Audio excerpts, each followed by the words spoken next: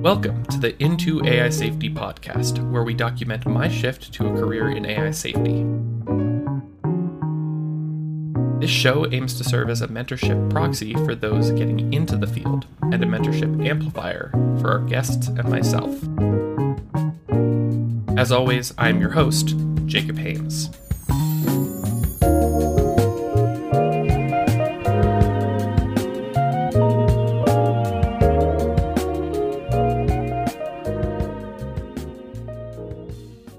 Hey everyone, today we're going to be talking about portfolios. First, when I say portfolio, what does that even mean? Specifically, I am thinking of a personal website that you use to post examples of your work. This website can then be added to your professional social media platforms like LinkedIn or even Twitter. Before I get into my thoughts on portfolios, I would like to address the why of portfolios themselves. According to the article From Portafoglio to ePortfolio, The Evolution of Portfolio in Higher Education, which was authored by Orna Farrell and published in the Journal of Interactive Media in Education in 2020, the modern portfolio can be traced back to Renaissance Italy, when artists and architects kept loose examples of their work in folders. Think of the notebooks of Leonardo da Vinci, which were bound from loose folios after his death. In this context, they were used as an exemplification of the artist's work. What better way to back up the claim that your work is good than by providing examples of your work? A modern professional portfolio website has the same fundamental purpose: to demonstrate your value and competence such that a reviewer can have high confidence in your ability to accomplish their tasks.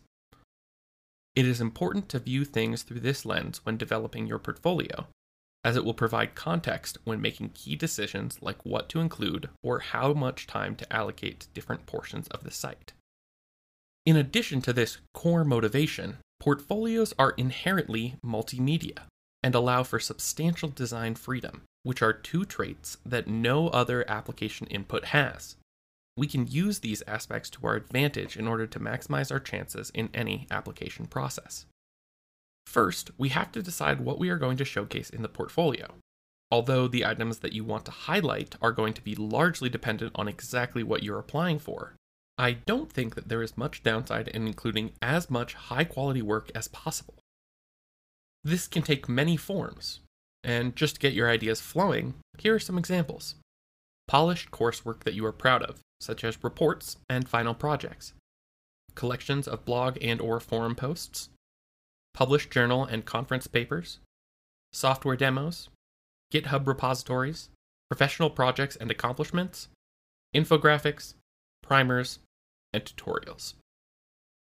Accompanying each of these items should be a brief paragraph describing context for the project, chiefly what problem the work was solving, or why you engaged with it, especially if it was independent. By doing this, you are providing a reviewer with insight into your thought process, which is one of the best ways to build confidence in your work. In addition, in the case of independent work, you are signaling to these assessors that you take initiative, which is in general an important and desirable trait. I know some people who were cautious to share some of their work in this manner, primarily motivated by the worry that someone would read it and think, this work is naive. Personally, however, I think that if you frame your work in a way that clearly articulates why you did it, the actual work itself is not as important. Of course, it is important to have exemplary work readily available as well, but most of the items in your portfolio serve to build confidence in your character and process. Along these same lines, it isn't bad to include an unfinished version of certain work on your site. Just be sure to clearly tag it as a draft or work in progress. As a final note on the kind of content to include, don't be afraid to document difficulties that you experience during your work, provided that you also discuss your response and solution to that problem. Sharing how you address challenges is another way to set yourself apart from others. For each item that you choose to include in your portfolio, try to find at least one relevant image. Diagrams, plots, renderings, and screenshots are all fair game here. This is super important because images break up the monotony of written text and they make your site look way more interesting and polished overall. Similarly, if you have other multimedia work, include that as much as possible. When working with visuals, I generally rely on GIMP, or the GNU Image Manipulation Program, which is a free open source image editor.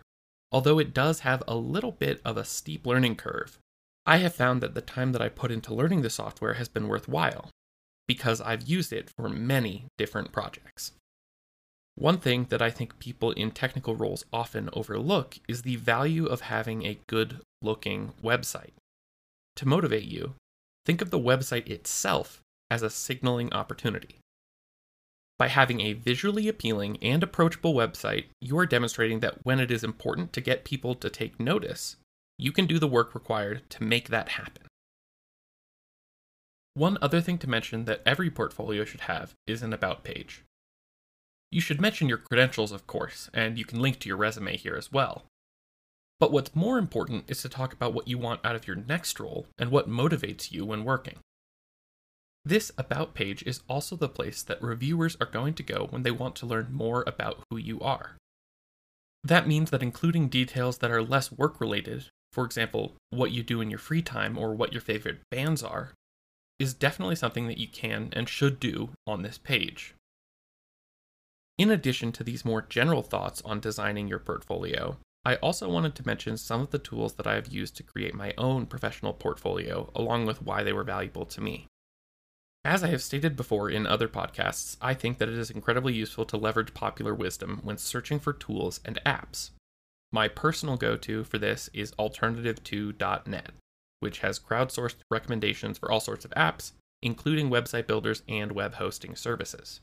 When I was reviewing potential site generators and hosting platforms, I prioritized the speed at which I could get a site on the web that also looked presentable, which was largely because I wanted to get some applications in, and thought that the portfolio would be helpful for my chances. I also limited my search to free options, since I didn't want to be continually paying for my portfolio website. Based on these criteria, I opted for Jekyll, which is, at this point, a relatively old static site generator. One of the deciding factors for me were the Jekyll templates that are made openly available by their designers. Not only do these templates make your site look better than they would have, but they also streamline use and in many cases have a large collection of documentation and tutorials. Specifically, I chose to use a Jekyll template called Minimal Mistakes, designed by Michael Rose. Because GitHub Pages integrates very well with Jekyll, that is where I decided to host my website. In all of my recent applications, from fellowships to grants to full-time positions, there has been a field that includes personal websites. If you are applying for anything in the near future, I would strongly consider creating a professional portfolio. That's it for my thoughts on portfolios, but I wanted to take a second to talk about the future of these minisodes. As I have done more of them, I've realized that they actually take quite a bit of time, because I want to write out the script for them and make sure that it is well sourced and has meaningful information in it. In addition, it's hard to know what's going to be the most valuable to you guys, my listeners. As a result, I am going to move away from the more advice-based minisodes towards a paper review approach. At least at first. I guess we'll see how this goes, and if people are liking it, then I'll keep doing it, and if not, I'll try something different. Speaking of your opinions on the episodes and the style of this podcast, please let me know, regardless of whether you think it's good or bad. Incorporating feedback is one of the best ways to improve, so it's important to me that I understand what my viewers are liking and what they aren't liking.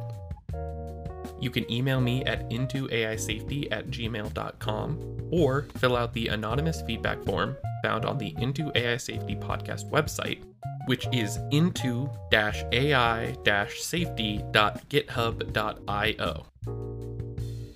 Well, see you next time.